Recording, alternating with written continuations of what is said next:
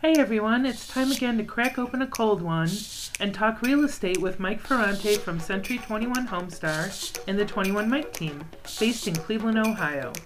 We are chatting about all things real estate, from agent training, real estate investing, buyer and seller tips, and more. It's free beer and real estate. Hey, what is up, everybody? Got another great session for you today. It is all about CMAs today, comparative market analyses, which we've determined is the plural of analysis. But we're going to talk about how to run them correctly and why they're so important right now and how you should be presenting them to your sellers and your buyers. Because, guys, if you're not doing these for your buyers as well, you're missing the boat. We're also going to talk at the very end, so stick around, talk about how to use the CMA as a marketing tool, how to use a CMA to get more business. So that's the teaser. That's what we have lined up for you today. I'm Mike Ferrante with Century 21 Homestar and the 21 Mike team. We run a team of agents, about 40 of us, ranging from Cleveland all the way down to Columbus.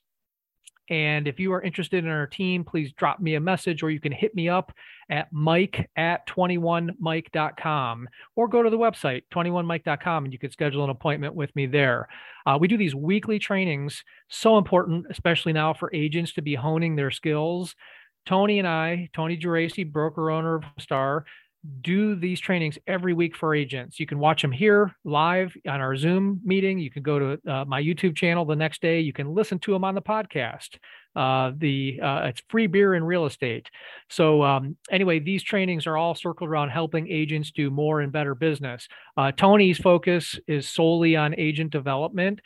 Tony hasn't really sold in years. One of the many things I love about being at Homestar, we're not competing with Tony, so to speak. His whole job is to help us solve problems, do more business, and grow our business. So best way to reach Tony, text 216-374-1269. Thanks again for joining us, Tony. You're so great. I'm so grateful that you do this with us every week.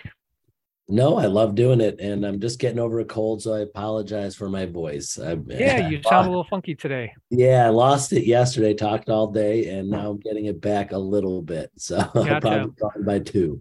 Well, save it for some really great points. I know that you always have something to add. I've got an agenda planned for today. We only have 20 minutes to do these. As you know, these we cram a lot into 20 minutes. If you want to hear more, I do have. I'm gonna go ahead and put this link again. This video I'm posting, if you can see it, is actually how to run the comps. Okay. We're not going to get into that today. We're going to talk high level why comparative market analyses are so important, how to run them, not the how to click on the MLS to do it, but how to do them, the correct data to search, and then how to present them. And lastly, we're going to talk about how these can be used as a marketing tool, how CMAs can be used to get you more business. So I'm going to open up, Tony, by talking about how or why rather CMAs are so important right now. The market we've just left, you could price something anywhere. If you priced it too low, it didn't matter. There'd be competition and it would be bid up over list price. You could price too high and buyers were so desperate for houses that you'd still get multiple offers and the market would dictate the value, the price, the sale price. So our accuracy in determining value of listings wasn't really all that important. Okay, basically, someone wanted to sell their house. We'd put it in the MLS, maybe wave a little magic wand over it of some marketing, and the thing would sell. For buyers, it was the same thing. Value was kind of out the window. You know, you might say, well, I think that value is 350,000, but guess what? The house sells for 380. So for buyers, it was almost more about how much do I want this house? How much over list price and quote value am I willing to go? Again, market has shifted. It's so important for us to be able to help buyers and sellers understand value more so than it was the last 2.5 years. Hopefully that makes sense to everybody as to why this is so important. With sellers, of course, it's about pricing correctly. And guys, I'm going to start off with buyers, though. You're probably saying, Mike, I did almost never run CMAs for buyers. And my first question is going to be, why not? How many of you guys raise your hands? I know I can't see you, but raise your hands if you've ever had a buyer say to you, how much should I offer on this house? And how do you answer that question? So I'm going to challenge you guys a little bit today, because I know a lot of you are probably going, well, I say, well, some houses have sold in the neighborhood, but really you have to come up with that number. I would push back a little bit, guys, and say part of the value that we provide is that we should be able to analyze a market. We should be experts enough in a market to be able to help buyers understand the ranges of value. And then, of course, they have to add their own personal feelings to it as to how much they want to offer. But those of you who aren't adding some value to that conversation, I think you're missing the boat. Wouldn't you agree, Tony? I think too many agents defer too much. They're afraid to say the wrong thing. So when someone says, Tony, how much should I offer on this house? What do you think? What do you hear? Oh, definitely. We're going back to that kind of market where you have to show some comps, you have to show some thought to your buyers to show where you're coming up with the value, so that you're doing your job for them. Your job as a buyer's agent to get them the best deal you can, and the listing agents to get the highest price and the best value for the seller. And there's going to be within reason. When the market flips and it's more of a buyer's market, me and you both know there's times where agents and buyers come into an offer and they just lowball offers. We haven't seen many lowball offers in the last couple of years, but it's coming back.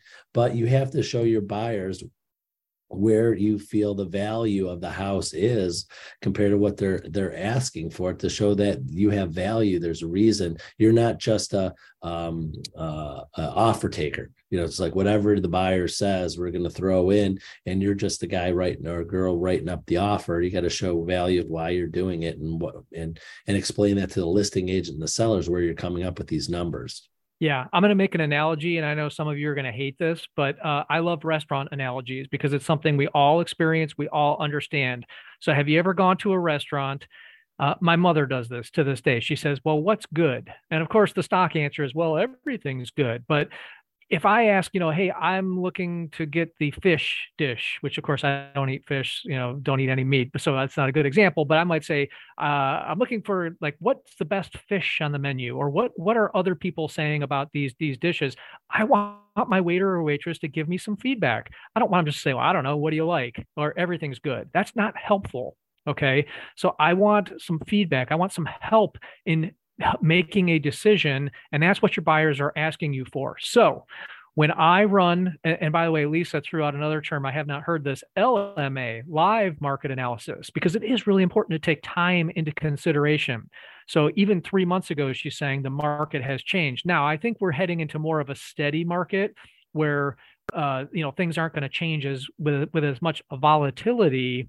But certainly we have to take in mind the sales from 6 months ago might be inflated due to that crazy competition that we had. So really take time into consideration. And Lisa, that's a good segue to what we have coming up here. I've got some criteria, some thoughts that you need to be using. But getting back to presenting this to a buyer, it's not enough to just throw a bunch of data in a pile and throw it at them. That's me being your waiter, giving you the menu and saying, here's everything we have. What do you want? I need to be able to help you decipher it a little bit. I might say, well, do you eat meat? What kind of meat do you like? Do you like pasta? Do you like salads? And guide you to the right sections of the menu. In the same way, we compile this data, whittle it down to the best data. Like if I'm buying in Solon, I don't want every sale in Solon or Orange and Pepper Pike, all of those, because they're not all comparable, right?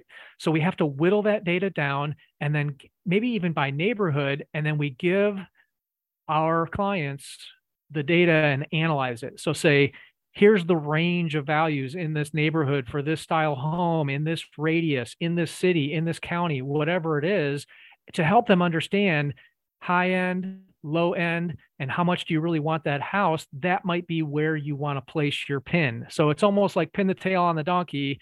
Here's the donkey. How bad do you want it? So that's my analogy on how to present a CMA to a buyer. And anything to add there, Tony? Because I want to shift gears and talk about sellers and how these things can help you get business. No, that's perfect.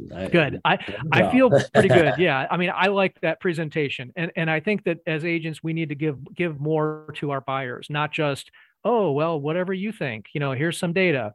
So with these analyses, remember it's like a mini appraisal, and you're coming from a standpoint of, and remember these words, all things being equal. And I'll explain in a second.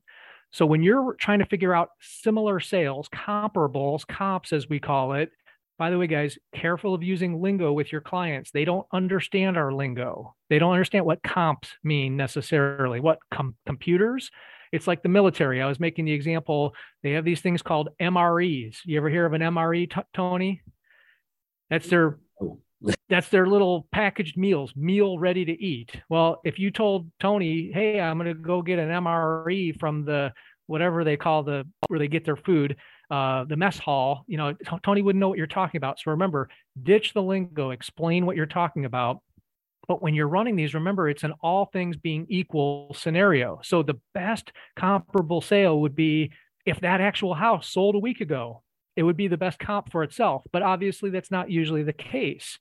So what would be the next best thing? The house next door, a house on the street, a house in the same neighborhood. And then if the house were identical, you've got the perfect comp. But that's never the case. So you assume all things being equal, these houses would be exactly the same, but then you identify the differences, and that's how you come up with your CMA. So this is kind of high level how to structure a CMA. So when you give these to your clients, you have to explain all that. Okay. You have to explain that you've done the homework, that if you're in a certain neighborhood and there's a whole bunch of recent sales, and let's say they're all ranches, and you could say, look, in this neighborhood, 10 ranches sold in the last 6 months. Here's all 10, but here's the best 5, best being similar in size, update, how updated it is, number of bathrooms, the view, the yard size, all those different variables, but then explain how you compare them. Okay, because your sellers are going to look at it and say, yeah, but Mike, 123 Main Street didn't have the big rec room, and my yard is way nicer. If you don't explain it to them, they're going to explain it to you and tell you why you're wrong. So that was kind of the quick overview. I'm going to get into detail here in a second. Tony, big picture, anything to add on sellers and CMAs? No, exactly what you said. The last part was that you don't want your buyer or seller to give you information that you don't already know. That's going to show that you're not an expert in that area. If they go, oh, that my neighbor sold his house down the street. So you also, some agents forget to check county records on Realist, not just the MLS. 95% of houses can be on the MLS, but there might have been a sale. So you got to check all avenues of what's for sale. So, unfortunately, the stuff on that's not on the MLS, you don't get to see pictures and descriptions of things, but at least you'll know, a price or per square foot or bedroom, bathroom comparables. For sure. And I completely forgot to mention for sale by owners, Tony. So thanks for that. Check multiple data sources, not just the MLS. This podcast is brought to you by Mike Ferrante from Century 21 Homestar and the 21 Mike team, real estate agents serving all of Ohio. Whether you're looking to buy, sell, or you're an agent looking to partner with the #2 team for Century 21 in the entire U.S., contact Mike via email at mike@21mike.com. So let me get into a couple of the key points here. So we talked about the neighborhood, and the category I call this is geography and distance. So a lot of agents will say, well, Mike, it's simple. You just do within a mile. That doesn't always work, though. What if you're out in a rural area where there's no sales in a mile? So a lot of times you have to adjust these criteria. There is no one set formula for how to run comps, to how to collect the data in this comparative market analysis.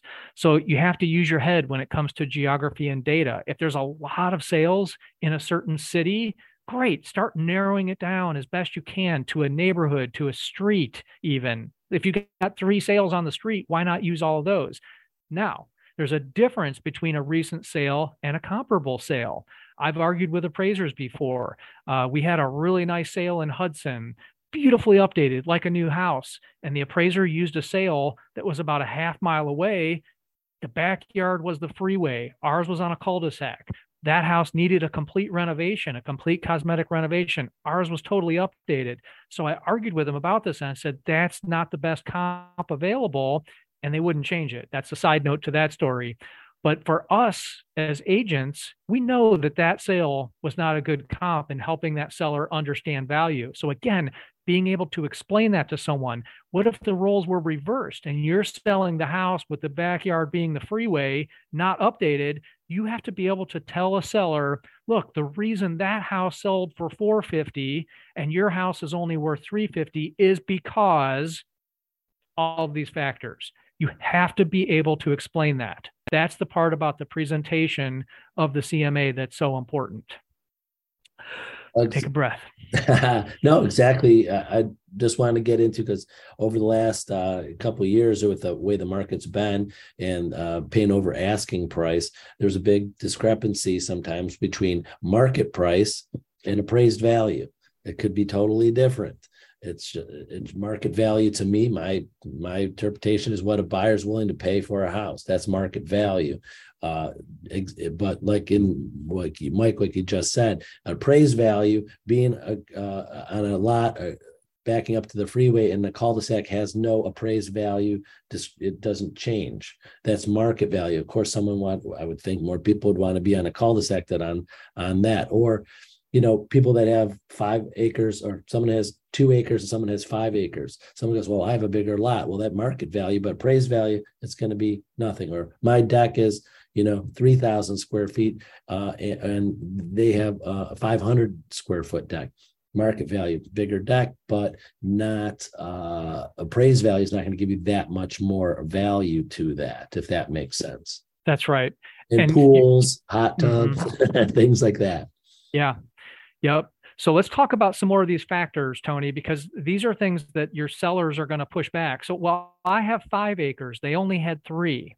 And land out here is worth $80,000 an acre. So I have 2 more acres. My house is worth $160,000 more, right? No. And you have to be able to explain why not. Okay. The additional land is not going to be worth $80,000 an acre to a buyer. In fact, some buyers may actually want less land. They want less to take care of. So again, this is an all things being equal scenario. And how do you adjust for these different factors? MLS areas are being taken away. Okay. And for good reason. I don't want to get into that on this video, but we have to figure out other ways to search when we're doing these comps. So we're going to be searching by cities, by school districts. Use your map search and the layers. The MLS, our local MLS, put a great video out on how to use the layers on a map search. Look that up. You want to consider style when possible.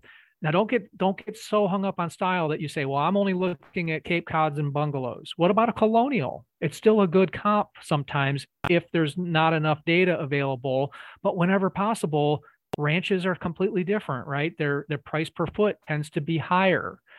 So try to use as similar data as possible, but you guys have to expand and contract the criteria based on how many sales are available to you.